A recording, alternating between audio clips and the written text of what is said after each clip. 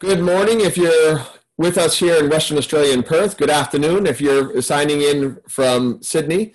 My name is Gordon Flake. I'm the CEO of the Perth US Asia Centre, and it's my great honor to welcome you to the seventh, and for this year at least, final in our ongoing series of reviews of the United States political situation, a US politics review, that we've been doing since June jointly with our partners at the United States Studies Center. This has been from the very beginning a wonderful opportunity for myself as CEO of the Perth US Asia Center to interact with Professor Simon Jackman, who's the CEO of the United States Studies Center, and to bring to you, our community, a number of guests, observers, experts on developments over the last 6 months. And now as we wrap up 2020, although that doesn't seem like 2020 is entirely done with us yet, this is a wonderful opportunity for Simon and I to reflect back on what's happened thus far, the state of play today, and to look forward to developments in 2021. So let me begin by, as is our tradition at the Perth US Asia Center, acknowledging the traditional custodians of the land on which we're meeting, virtual though it may be, the Whadjuk people of the Noongar Nation. We pay our respects to their elders past, present, and emerging, and are delighted to be at the University of Western Australia, which affords us this opportunity that we've had for the last 7 years of our existence. Because we have been alternating hosting of this monthly discussion, I've drawn the long straw. I got lucky today, and that I'm acting as kind of moderator, as a host, and that means I get to just drill Simon with a lot of questions and then opine on the sidelines. But in that, we've been very fortunate to partner with the United States Studies Center. There really is no organization in Australia, and arguably no organization anywhere in the Southern Hemisphere or within the Indo-Pacific more broadly that has paid closer attention to political developments, to security developments, to economic developments in the United States, and in understanding their implications, not just for us here in Australia, but for the Indo-Pacific. And that's no surprise, given that the United States Studies Center is led by Professor Simon Jackman. I think you all know him well. His long tenure of over 20 years at Stanford University means that he brought with him back to Australia this tremendous level of expertise on American politics, which his center, the United States Studies Center, has benefited tremendously from, but our broader community, not just in Perth, but now that we have an audience in this virtual world that extends throughout the region, to India, to Japan, to Indonesia, and beyond, to share that. So Simon, thank you for this partnership. We've really enjoyed the last 7 months in discussion. And I just wanted to kick off by again thanking you, not just for the partnership, but by your bringing on this extended network of individuals. If I reflect back over the last 7 months, we've had some tremendous guests join us for this monthly conversation. Former congressional candidate Evelyn Farkas, former member of Congress and one of your senior fellows, Mia Love, former U.S. Senator Jeff Flake, your own expert in your Senator Gorana Gergic, Chelsea Martin, former consul general to L.A., as well as former Ambassador Jeff Blyce, and others. Mark Texter, tremendous pollster, et cetera. So we've had a lot of expertise. I thought we might want to kick on the conversation before jumping right into the here and now and asking you to just kind of reflect back. In the again, 6+ months that we've been doing these discussions, are there any reflections you've had in the conversations where somebody who was our guest got it exactly right, or that you're reflecting back on, or got it wrong, or insights that we ought to pull forward to our conversation today as we kick off? Well, Gordon, first of all, before I answer that, let me just thank you for that extraordinarily generous introduction. Thank you for that. And on behalf of the center as well, not just myself. But and yeah, it's been a great partnership and great way to end it for the year at least. And we'll see what the new year brings with keeping these events rolling forward. Trump may be disappearing from the White House at some point soon, but the missions of our two centers remain extremely top of mind for Australia and for people joining us around the region.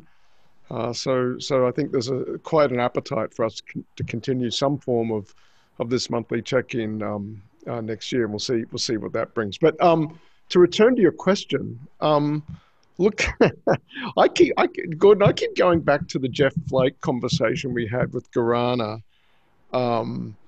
we're literally an hour later, we got the news that Trump had been diagnosed with COVID. It was just like, you've got to be kidding. Like, could this year get any crazier? And I think it was Garana that was saying, there's more surprises yet. And you picked the October surprise for sure, no question. Yeah, and I remember getting an email from Senator Flake literally about an hour later. The usual thank you for your time, Senator, and that was great. And then we're just all reacting to this news. It was really crazy. And again, the immediacy of this medium, like we could be in real-time conversation with Senator Flake there in Arizona and reacting to this news across the time zones that span all the way from Perth to in that case, to Arizona. I guess the other thing I'd single out is that Mia Love, who I guess it was 50-50. I guess when we had her on the call, she was very down on President Trump. And, it's been a constant sort of theme from Mia that Trump has taken the party away from its, the Reagan-led or the vision of a Republican Party pursuing the aspirations and the image laid out for it in the age of Reagan. She sort of noted, as Senator Flake for that matter, there's been a real break from that. And yet, on election day, Mia tweeting out that she'd voted for Trump. And I think I might look forward to perhaps a follow-up conversation with Mia as to, and perhaps a few other people as well. The flip side of that would be not a talk we did in this series, Gordon, but another event we co-hosted, and that was the John Bolton conversation, where Bolton, again, I think of a similar mindset to some extent. That Trump is not a real conservative and he's doing untold damage to the national interests of the United States. But although he said he wouldn't be voting for Trump, he wouldn't be voting for Biden either. And I think Jeff Flake was in that camp. No, Jeff came out and actually said he was going to vote for Biden. So it was really interesting to watch, I guess, those three Republicans sort of land in different places with respect to their vote. And that was a really... It was great to get those voices. I think you put your over the course of the year. I think you put your finger on something that we're going to be discussing a lot going into next year, and that I'm hearing from a lot of the community here in Australia, and that is, one way or the other, now it looks like 75 million Americans will have voted for Donald Trump. And so kind of breaking that down and getting some understanding as to what percentage of those were kind of MAGA hat wearing, rally attending, full on for Donald Trump, supporters, others like Mia who were reluctant or perhaps voting on abortion, et cetera, others who might arguably one way or the other have supported the Republican Party, but not the president. It's going to be really interesting for us to kind of slice and dice that, and it's going to have real implications for the success of the Biden administration going forward. So I appreciate that. Absolutely. I think it's probably sorry, Gordon.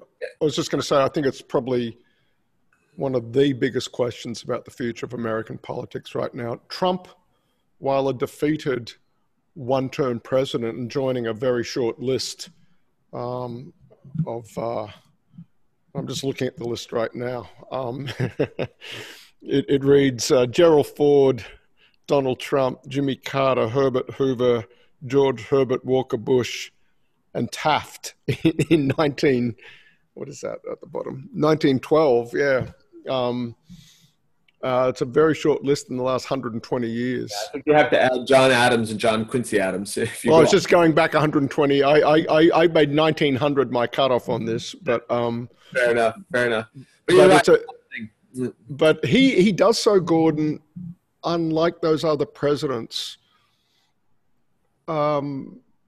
A hallmark of Trump's time in office was this extraordinary polarization that's been growing in American politics, but went to a high watermark under Trump with his approval rating among Republicans on election eve at 95%. And Jimmy Carter did not have a 95% approval rating among Democrats as he loses to Ronald Reagan in 1980. And Trump leaves office with this stock of political capital and a connection to a hardcore base of supporters, he leaves office with political capital that no one else on that list had as they left office. Of at least of the 20th century and 21st century presidential losers, and what he chooses to do with that political capital. Add to the fact that the Republicans ate into the Democratic majority in the House. The Democrats did not flip the Senate, and we can talk about what we think might happen in Georgia.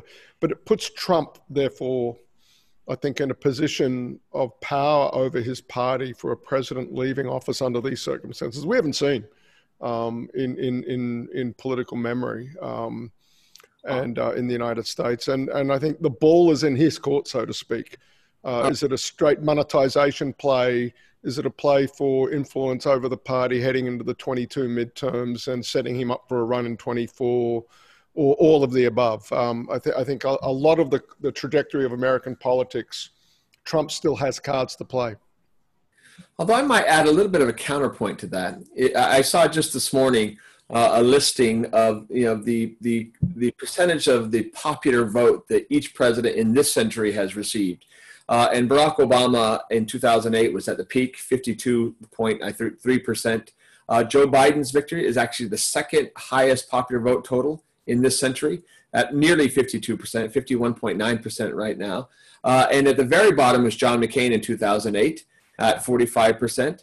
Interestingly enough, in his two elections, both one he won and now the one he's lost, President Trump got 46.1% in 2016 and I think 46.9% this time, behind even Mitt Romney's 47%. And so that's another way to kind of look at that as a percentage of the overall popular vote. He may have had 90%, 95, 96% of Republicans, but they accounted for a smaller percentage of the electorate. And as a result, as an overall percentage, even in victory, was among the lowest this century. So anyway, hey, we could go on these. I want to come back to the conversation we had with Mark Texter, but that'll be in a separate conversation on polling. I do have to give a shout out to my home state of Arizona. It was kind of fortuitous that we did have the former senator from Arizona, Jeff Flake, on the program, and it turned out that Arizona proved to be such a turning point, if not in the final total, in the narrative on election night itself. And so that obviously, you got to call out your hometown friends in that regard. Let's turn to the state of the transition. We've spent a lot of time this year talking about the state of the race. The race ostensibly is over. The president-elect has been recognized broadly, although not yet by the institutions of the Republican Party, but internationally. Next week on the 8th of December, all states are required to have selected their electors.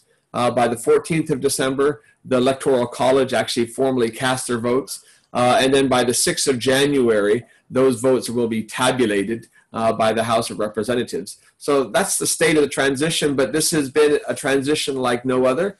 I might want to just get you to start there. What is the state of the transition, and what are you watching there?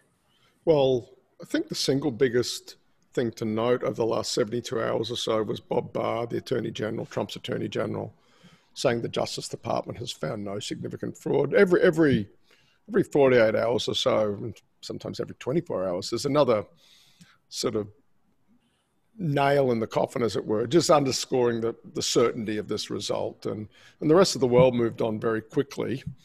And slowly but surely, I think people around Trump and Trump himself are coming to realize what's going to happen here. I think that's an important point, and one that's been, I think, settled for quite a while.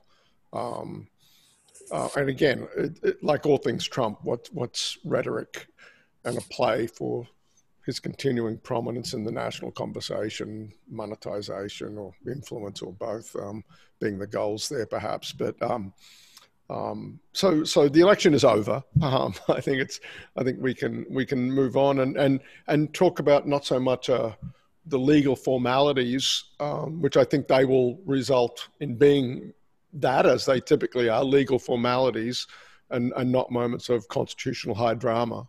They'll be the former, not the latter, as has always been the case, again, in the last 150 years or so.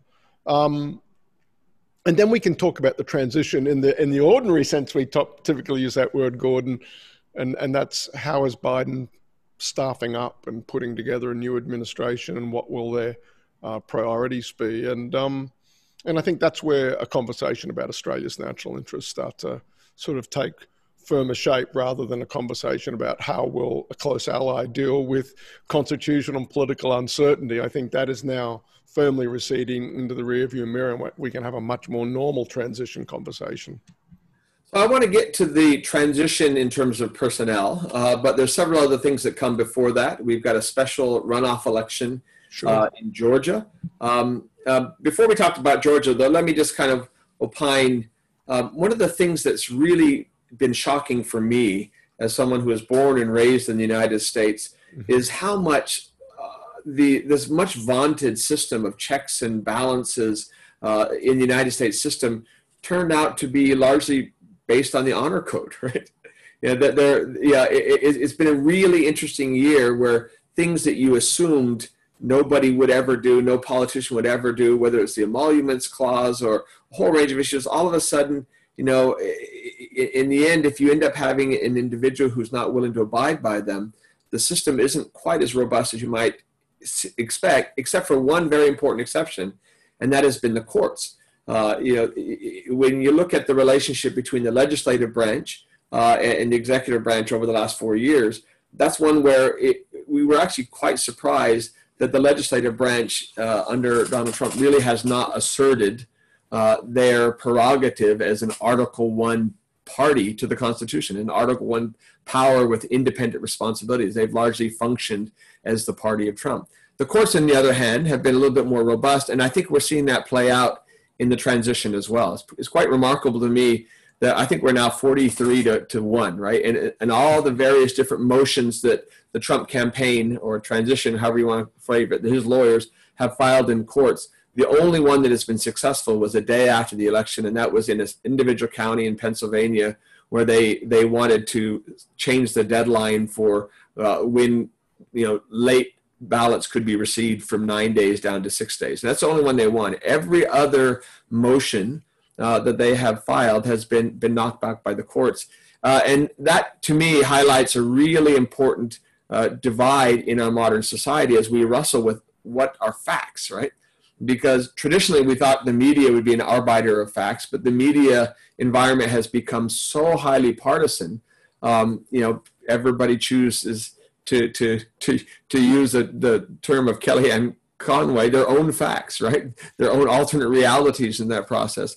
But when it comes to a court of law, when you have to be sworn in and there are penalties for lying, it turns out that's a very different standard than a 46-minute speech given by the president that he tapes himself and releases. Or by a speech given in front of a lawn and gardening home improvement center in suburban Pittsburgh or Pennsylvania, rather Philadelphia, by the president's lawyers. So that's a really interesting development for me in terms of the transition. That important role of the judicial system in upholding those standards and norms. Any thoughts of you, Mio, on that front? Real quickly, Gordon. Just on Congress, I would point out Trump did lose the House. In the Republicans lost the House on the back of century high turnout in the midterm election, and then a Democratic-controlled House of Representatives impeached Trump. So that happened. So to some extent, the constitutional machinery worked as per standard, as by the book. We had a free and fair midterm election. There was extraordinarily high turnout. There was an accountability moment. The party, at least in one chamber in control, changed.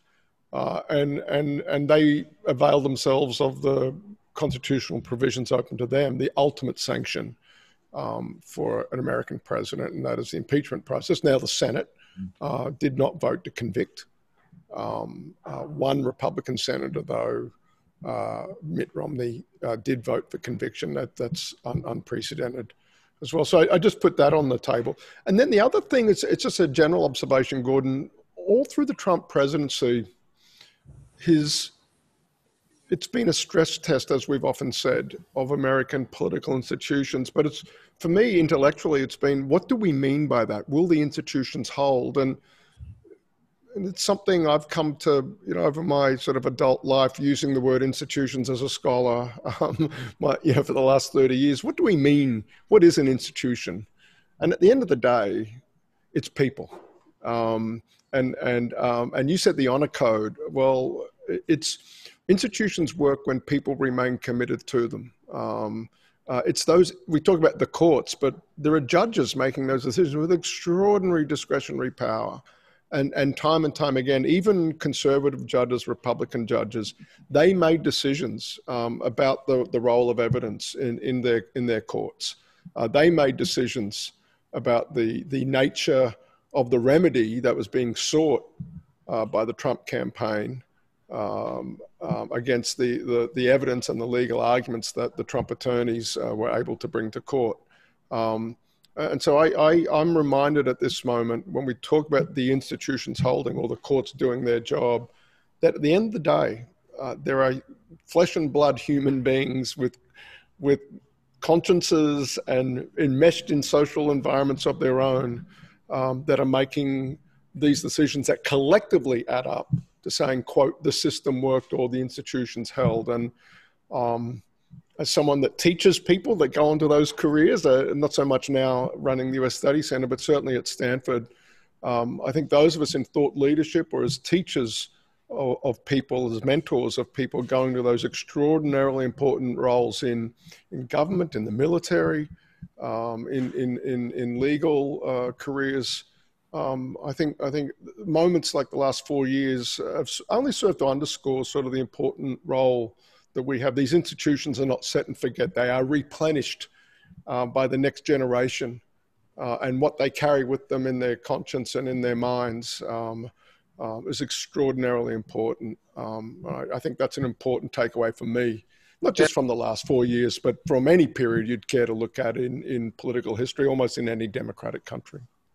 Your focus on institutions and the individuals that staff them make me want to comment on the American system. We've already had several questioners on our chat function here raising questions about, why does the United States not have a national electoral commission in the same way Australia does? Why is it so bifurcated? And I anticipate you, like me, over the course of the last year, have fielded many, many questions from Australians who just can't quite understand how relatively balkanized or chaotic the U.S. system is, where every state's a little bit different. Even in some states, within states, counties do it differently.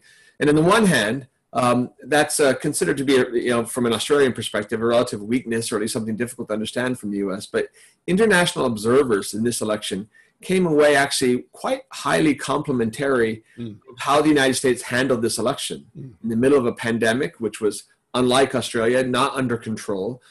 Moving to kind of mail-in ballots for the first time ever, every state doing it a little bit differently. And a very important thing to remark on is among the people in American society that deserve tremendous praise today are the local level, yes. County, state by state, electoral commissions, those who are counting the votes.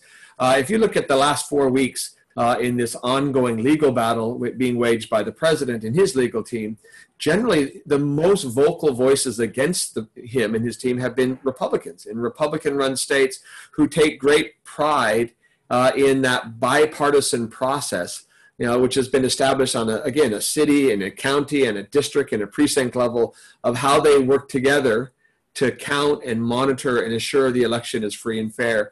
And again, we've seen just in the last week some rather impassioned Republican, state level leaders, calling out the dangerousness of casting dispersions upon them and their part in effort. And it's useful to remember how much effort has gone on their part to kind of make this thing happen in the United States. So the unsung heroes of democracy, Gordon, in the American system, given the absence of a national coordinating body like the Australian Electoral Commission, it falls on the soldiers, on the shoulders, pardon me, of these in many cases, in some cases professionals, but in many cases half professional, part-timers, or in some cases just straight up volunteers at the state and local level, that I think also would determine not to have their state or their county become Palm Beach from 2000, or Broward County from 2000.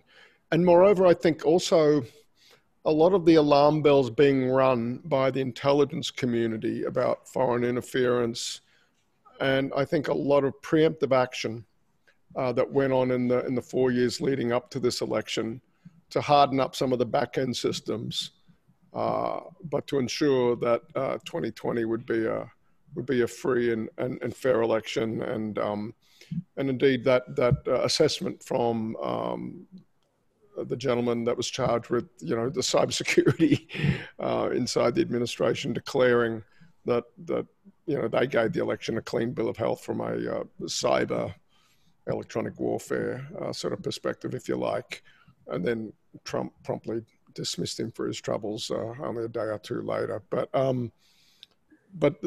there's a lot of work went into making this election free and fair.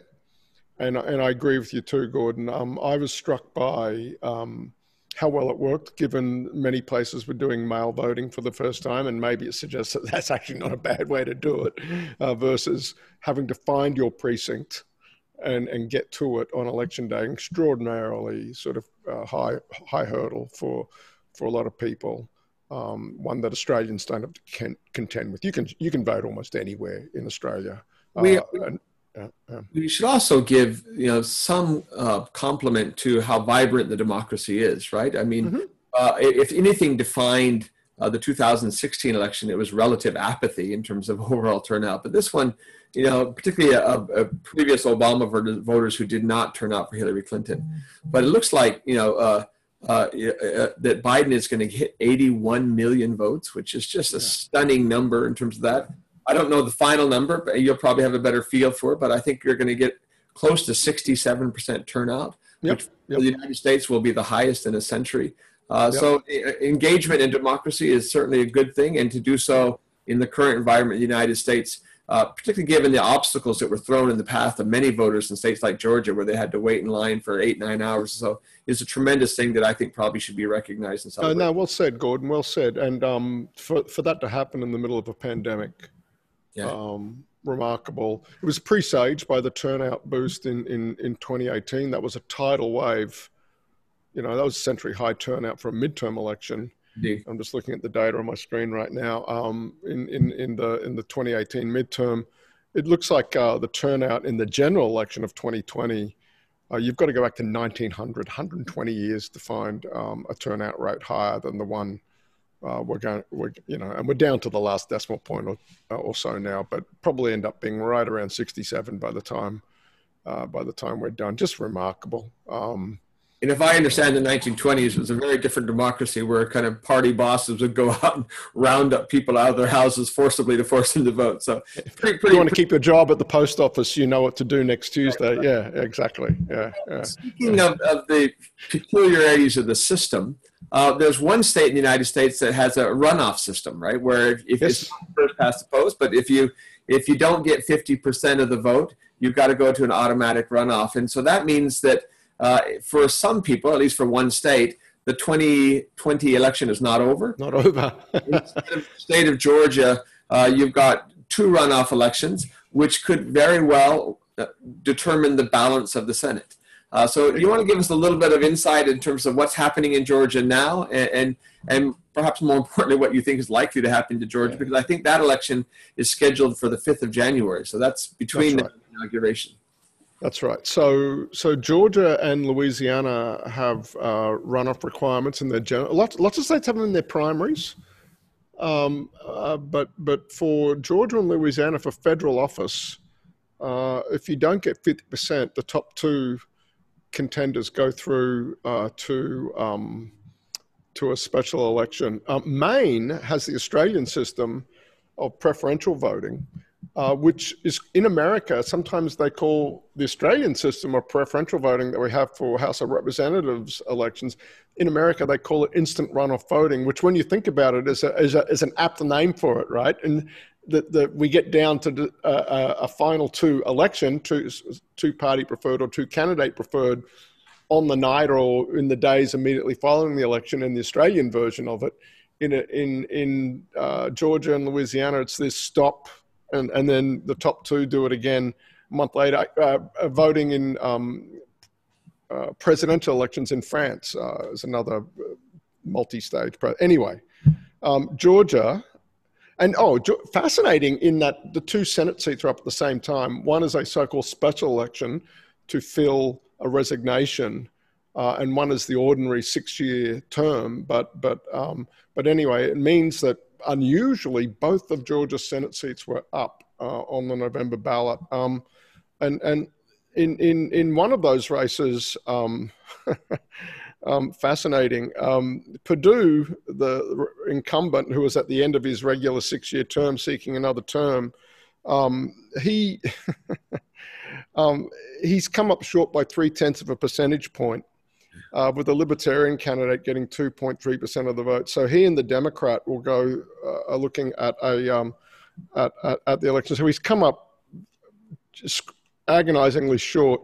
In the special election, that's Kelly Loeffler. Because it was a special election, people came out of the woodwork. There were 20 candidates contested the general election, and the Republican vote split between two prominent Republicans. The Kelly Loeffler, who's currently got the seat just through an interim, what we in Australia call a casual vacancy, she got 26% of the vote, and another Republican, Doug Collins, got 20%. So these races, look, ordinarily what happens with these things, Gordon, is once the presidential election is done, the air goes out of the balloon to some extent, and that turnout surge that Trump generated, particularly among Democrats, just mad keen to get rid of him, and that ultimately flipped Georgia. Do those voters say mission accomplished and stay at home now, and they're just less energized to show up in the first week of January and vote again in Senate races when the thing they were compelled to take care of, getting rid of Trump, that's done? And so that's the usual, once the imperative of the general election is gone, both Louisiana and Georgia, the history here has been they revert to type. And reverting to type for a red state, historically red state like Georgia, my best prediction would be Republicans win. Now, it's getting awfully interesting with the Georgia Republican Party literally tearing itself apart over Trump insisting there was electoral fraud. The Republican Secretary of State, as you alluded to earlier, amazing sort of eloquence and courage, repeatedly fronting the press and saying, stop it, this is dangerous, you're hurting democracy, it's a threat to me and my staff and indeed my family, just stop what you're doing. And so the Republicans in Georgia are at war with themselves over this. Why aren't our senators supporting Donald Trump? And they just want to quietly win a special election, thanks very much. If it was a nice low energy contest, they will sail into back to Washington. And so they're between a rock and a hard place. And now Trump is coming to the state this weekend, and it's Donald Trump. So is he going to talk about himself? Probably. Or is he going to say, the most important thing now is that we send 2 Republicans back, and so we give Mitch McConnell a majority and Republicans a majority to stand up to Joe Biden? Is Trump going to make that party building speech, or is he going to make a Trump I was robbed speech? I'll leave it for people to speculate on that, but it is certainly making. And moreover, Trump coming back to the state energizes Democrats again. Like, he's back. I thought we got rid of this guy. So that's the other wrinkle here. It like all things to do with this year, it's not quite done with this yet. We've got one more spin of the wheel, or 2 spins of the wheel with the 2 Senate races. And these Republican candidates are under all kinds of scrutiny as a result. The nation's focus has just fallen on this race. And indeed, Perdue is under every day. The New York Times has got another story about he's the most prolific stock trader among any of the sitting US senators, often involving a really fascinating piece of investigative reporting detailing his stock trades that, according to the Times, are clearly touching on companies that would fall under some of his committee responsibilities as a United States senator. And so people are starting to connect those dots as well. And so look, at the end of the day, I think they probably get back for the reasons I talked about, but Trump is this massive wild card, injecting himself back into Georgia, having lost the presidency, but with these two Senate races at stake, one that I'll be keeping an eye on all the way through to January 5th.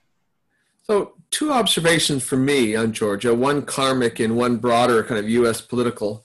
The karmic thing is there are two previous legislators in the United States that Trump had particular battles with. One was John McCain, the former senator from Arizona, and for many reasons, a man of high principle, which Trump had this long-standing feud with. And the other was John Lewis, a former congressman from Georgia, leader in the civil rights movement, who didn't attend Trump's inauguration and for which slight Trump never forgave him. And there is actually something that on a karmic level about the two Republican states that kind of flipped, were Arizona and Georgia, the home states of these two legislators. I thought you were going to mention Jeff Flake there for a moment, but Jeff Flake is alive and well. I'm happy to report. Oh, pardon me. Okay. In that regard. Now, the broader thing is really interesting. For Australians who are trying to understand why to date, 4 weeks now after the election, despite the overwhelming amount of evidence, despite the fact that every country with the exception of Russia now has acknowledged Biden as a presidential elect and called him, why 9 out of 10 elected Republicans haven't, why the Senate Majority Leader hasn't. You really can't understand that without understanding Georgia, because Georgia is largely the last chance the Republican Party has to have a direct control over lever of power in Washington, D.C. And if they lose that race, they lose the Senate. And the irony there is I think they've probably come to the conclusion, although you've described the difficulty there, that they cannot win that race without Trump, or they certainly can't win that race if Trump is against them.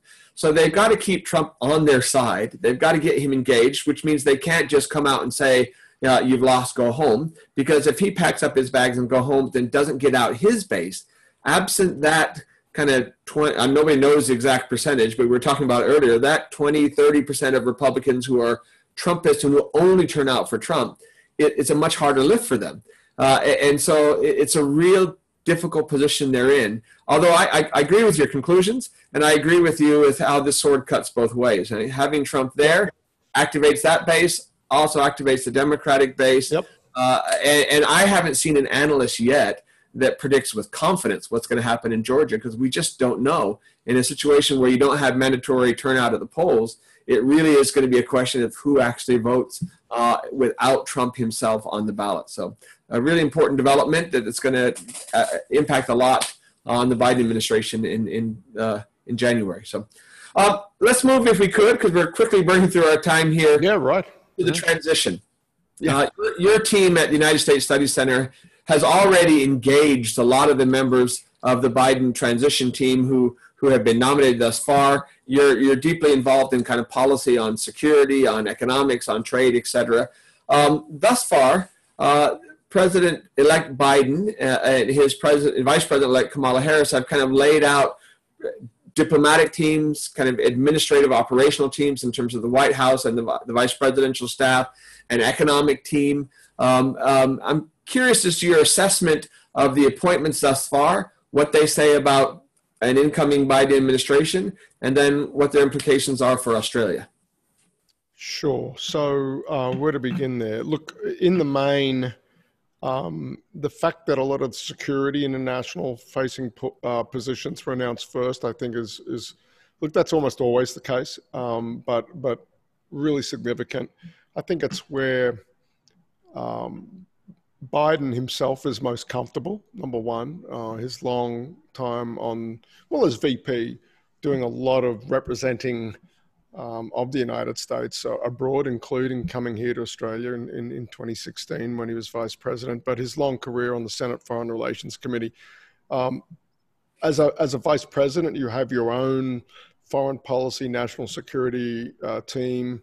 And some of those people had been with him all the way from his time at Senate Foreign Relations. And so not really surprised to see Tony Blinken be nominated, designated to be his Secretary of State.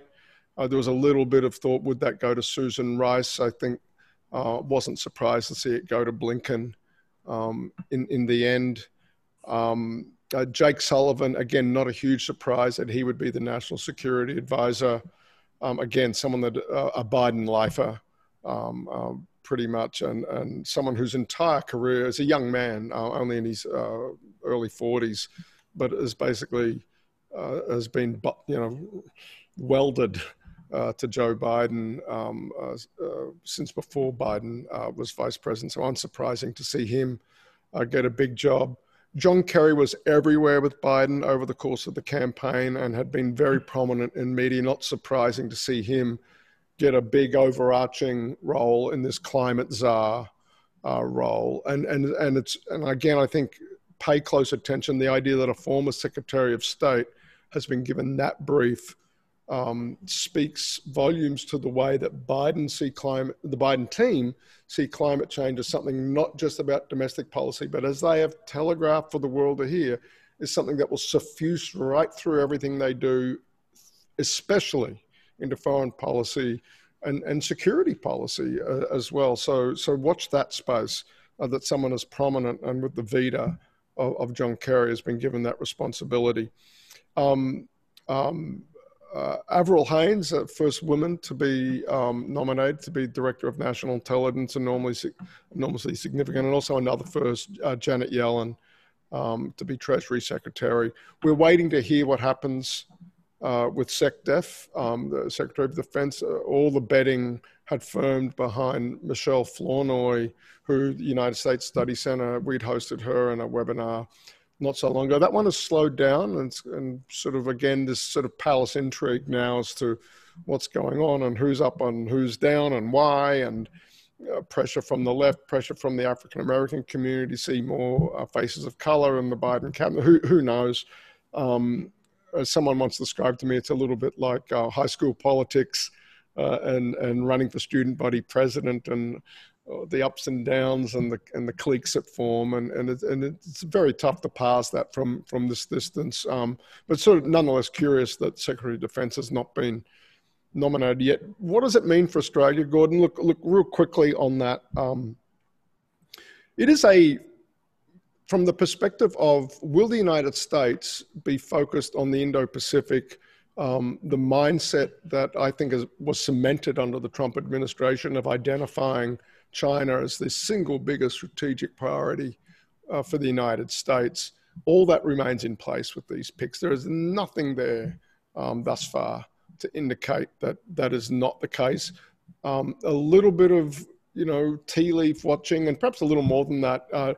Democrats have a transatlantic bias. Republicans have a Pacific bias in their view of the world and where America's interests and foreign policy challenges lie. I think that's legitimate. But nonetheless, I think that these names that have been put forward so far, and if you've read closely or listened closely to the things they've said over the 4 years that they've been out of government, I think understanding that the Indo-Pacific is the dominant strategic theater of this generation and perhaps for a few more generations to come, I think they've been on that journey. They bring that mindset to government. I think the only question is, what form now does the policy take? Biden immediately, in an interview with Tom Friedman that was in the Times a couple of days ago, he's not going to be in a big hurry to undo any of the current Trump policy settings on tariffs. And I think that they are going to have a comprehensive, very deliberate strategy, the key words being scalpel, not sledgehammer, competition with China, not confrontation. I think Australia will welcome that, but by the same token, I don't think we can expect any significant policy traction per se, at least to the middle of 21, I would say. Gordon, you know Washington better than I do, but the pace at which a new administration can get up to speed.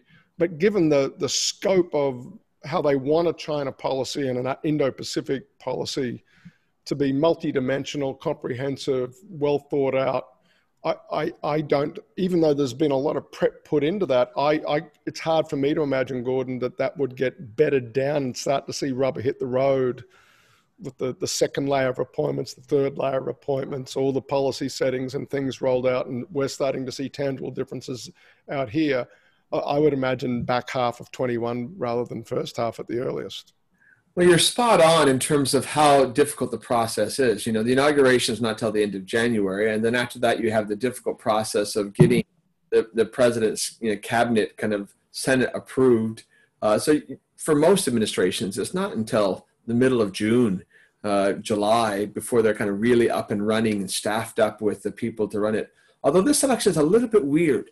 And a little bit weird, a lot weird.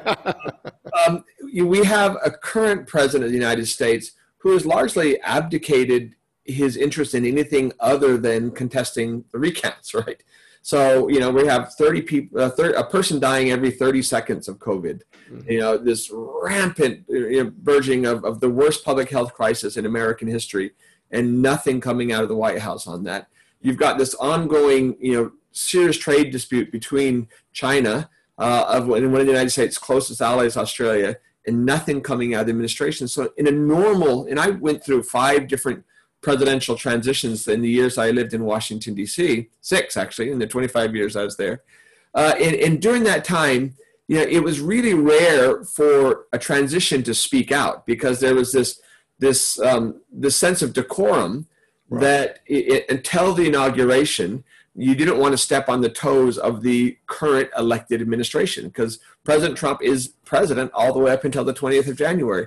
But I thought it was quite striking this week that Jake Sullivan, the designated national security advisor, came out with a really strong statement in support of Australia, noting that Australia had paid a lot in blood and treasure to maintain shared ideals and freedoms around the world, and that it was important for the United States and other democracies get behind it. For that to come out from the president-elect's campaign as opposed to the White House was a telling thing. So this is a bit strange. Let me just make 2 kind of broader observations about narratives that I hear emerging in Australia that I think are worth addressing. One was an early on narrative that somehow, because of a Biden focus on climate change, that was going to be a major area of contestation with Australia, and that was going to be bad for Australia. Yeah. No, there probably will be some points of difference on this, and I think we're going to shift from the U.S. being a laggard to the U.S. being very proactive on this front. I'm skeptical that will become a major irritant in the relationship. At a broader level, if you step back, my view is that Australia in modern history has become one of the most proactive, full-throated advocates of multilateralism in the history of the planet. We love international institutions and standards and norms and organizations and multilateralism in all of its glorious formats. And for the last 4 years, the United States has been rather proactive in its efforts to tear those apart. And so the spectrum for Australia-U.S. cooperation has just expanded exponentially. And so my guess is, whatever differences there may be between the current government in Canberra and the U.S. over climate change will be overwhelmed by the 99 other areas where we're now able to work with, which are definitely in our interest, that coincide with our policies and our strategies and our priorities. And so that to me is going to be interesting. The second narrative that I've heard developing here, which I think is worth addressing, is that given the likely focus of a Biden administration on repairing transatlantic relationships, mm-hmm. NATO in particular, that's somehow tantamount to a reversal of the pivot towards Asia or an Indo-Pacific mm-hmm. strategy writ large. Mm-hmm. And in my view, if you listen to what the Biden campaign has said, what the people around him have said, is they recognize full well. It was even stated specifically in the statement by Jake Sullivan mm-hmm. that in order for Australia and the United States and Australia together to effectively respond to economic coercion or other challenges that are coming out of the current era in relations with China, it really requires a broader coalition. Yep. And so repairing relations with Europe, repairing relations with NATO is something that I would argue is directly in Australia's national interest, because the more you get Germany and France and the UK, and then Japan and India and the Association of Southeast Asian Nations, Vietnam on board, the more influence we have in advocating for that rules-based order that's been such a mantra for Australia. So those are two developments that I've caught in terms of how we're perceiving these changes. Look, we're quickly running out of time, and we can't end this conversation without delving into an area of particular expertise of yours. I made it once of calling you a pollster, which I will repent for. While not a pollster, you're someone who has more expertise on polling than most. We had a wonderful conversation with your friend and colleague, Mark Textor. Yeah. I think probably now 4 weeks removed from election day, things aren't looking quite so bad, but you will be fully aware that the morning after the election, there was this narrative that how could the pollsters get it so wrong? They're wrong again. What is the use of polling? And given the intense focus on polling here in Australia leading up to, would you just kind of give us your early assessment of polling and understanding American politics? Yeah, so so much of this comes back to a key institutional difference between the two countries, and that's mandatory voter turnout that we have in Australia. It means that our Australian census is a great benchmark document for any pollster, because the electorate looks a lot like what the census tells us the population looks like. And indeed, unlike the United States, that runs a census only every 10 years, Australia is running our censuses every 5 or 6 years. So that's a great fillip, as it were, two great institutional legs up that Australian pollsters enjoy. And the track record, the 2019 election notwithstanding here in Australia, the track record of Australian polling is generally a fair bit stronger than the counter one in the United States. And indeed, the other thing about the United States is we've learned over successive elections, 2000, 2016, and almost 2020, that winning the national popular vote is by the by. We understand full well that the way a presidential election is won is by winning the Electoral College, this winner-take-all mechanism, state by state. So state-by-state polling is where the action is, analytically, if you will, but it's also where the error is in America. That's very hard when you overlay how different all the different states are demographically. And so when you look at the 2020 performance, look, I think I'm still looking at this myself. There are some big outlier states this time. It's less, I think, systematic in terms of the poll error, but where the polls performed especially poorly, Gordon, Iowa, Michigan, Wisconsin, a little less so in Pennsylvania. Georgia was always going to be close, and according to the polls, and guess what? Georgia was close. Florida, the polls will be off by a tolerable amount at the end of the day. But on election eve, states that have turned out to be Biden plus anywhere from line ball to +3, some the poll averages were way off. They're not off by 2 or 3 points. Wisconsin, for instance, +8. Yeah. On election eve, and so, and the issue, Gordon, is Trump, and this ability he has to turn out people that are otherwise almost off the grid from the perspective of pollsters. They are loosely connected to the voter registration system. A pollster would look at what we know about that people living in a given household and say, those are low propensity voters. We don't, if we are able to contact them, we don't need to give them much weight in our final estimation of how this state's going to vote, because it's very unlikely that people of that demographic slice vote. But Trump turned out that group in 2016, and he turned them out again and then some in 2020 in a way that pollsters are still hadn't caught up with. Trump's ability to mobilize down status, whites without a college degree living outside a major metro, with a tenuous voting history. Some of those people are difficult to poll in the first place. And indeed, part of that is related to their preference for Trump. One of the ways they signal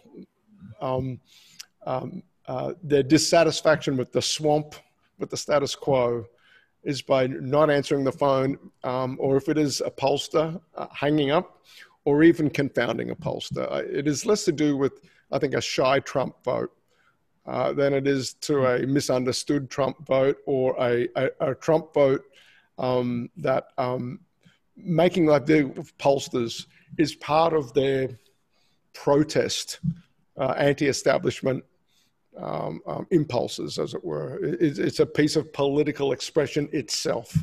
And that's particularly concentrated, I said, in a handful of upper Midwestern states where the poll error was especially large.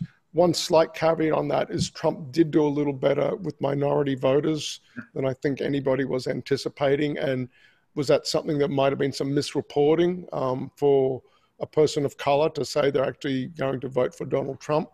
Maybe there's a bit of shy Trump voting there, shy Trump survey responding there. But the thing about this cycle, I think 2016 we had widespread poll error, at levels that we shouldn't see statistically. It's more geographically concentrated this time, and I think pollsters have a story as to why that's the case. But the problem is they're like generals fighting the last war. And we'll have a different set of, who knows, Trump runs again in 24, we'll be in the same situation, I think. And it does suggest we need a different way of reaching these people or measuring their political preferences in ways that the current technologies, mobile phone, trying to recruit people to join an internet panel, just clearly aren't working. And it might be, a return to good old-fashioned shoe leather, knocking on doors, which is something the campaigns themselves do when trying to mobilize people to vote that are otherwise, not particularly connected to all the things you and I are connected to, Gordon. Watching our email obsessively, consuming news about politics obsessively. We're going to vote. We're not the ones the political parties have difficulty mobilizing. It's that key elements of the Trump constituency that are flying below the radar, at least from the current set of radar that the polling industry in the United States has.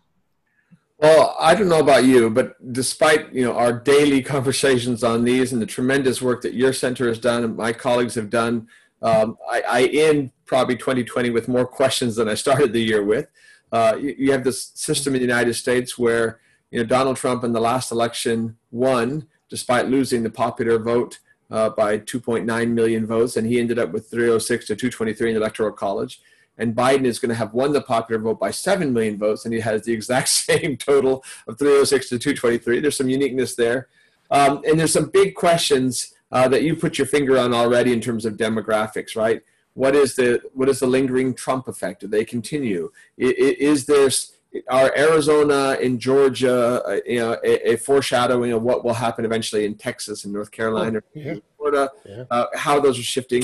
But all of those are going to continue to be of interest to Australia because of importance to Australia. So let me end. We're right at time right now, but let me just kind of wrap up by saying I look forward to continuing this conversation with you in different formats and maybe with different focuses next year. But given the priorities that you and your colleagues at the United States Study Center are putting together for next year, why don't you just give us a bit of a preview as for 2021 for the United States Study Center? What issues do you think are most important for Australia and where you'll be focusing? And then we'll kind of wrap up with that. Real quickly, Gordon, right now, in real time, the Australian government has an opportunity. One administration is going out the door. The new administration is going to take some time to find its footing. The urgency of Australia's strategic challenges, as recent news over the last week or so reveal, are extremely high and paramount. Allies like Australia and Japan, I think in particular, capable, committed allies of substance, have a real opportunity to progress their national interests and the interest in engaging the Biden administration in the region through the choices that they make now. And that is something the United States Study Centre is broadcasting loud and clear to anybody and everybody in Canberra. It's also a critical time, and this holds irrespective. This was true under Trump. It'll find a different footing under a Biden administration. But the Australia-US alliance in particular, the government-to-government relationship, is evolving and broadening, as you well know, Gordon, in real time. The number of things the two governments are working on in response to the strategic challenges in the region are growing every day, be it critical minerals, a topic that you and Jeff Wilson have spent a lot of time on looking out there at Perth, through to critical investments in science and technology, cooperation on cybersecurity, what has historically been a defense and intelligence alliance between the two governments is broadening in its scope in ways that I think ordinary Australians don't have a lot of visibility on.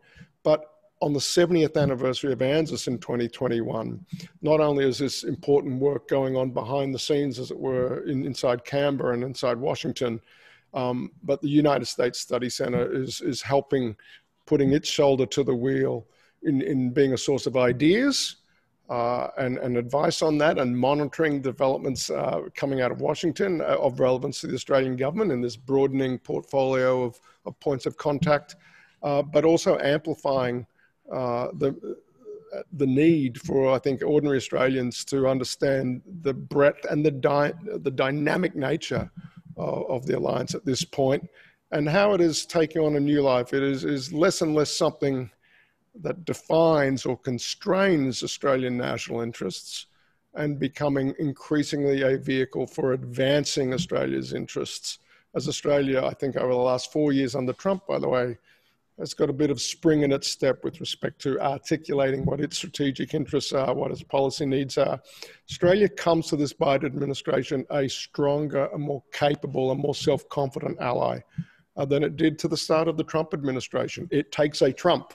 But here we are, and it's an extremely interesting moment for anybody working in the Australian strategic affairs community, not just because we've got this transition in the United States from a Trump administration to a Biden administration, but because of these other dynamics at work.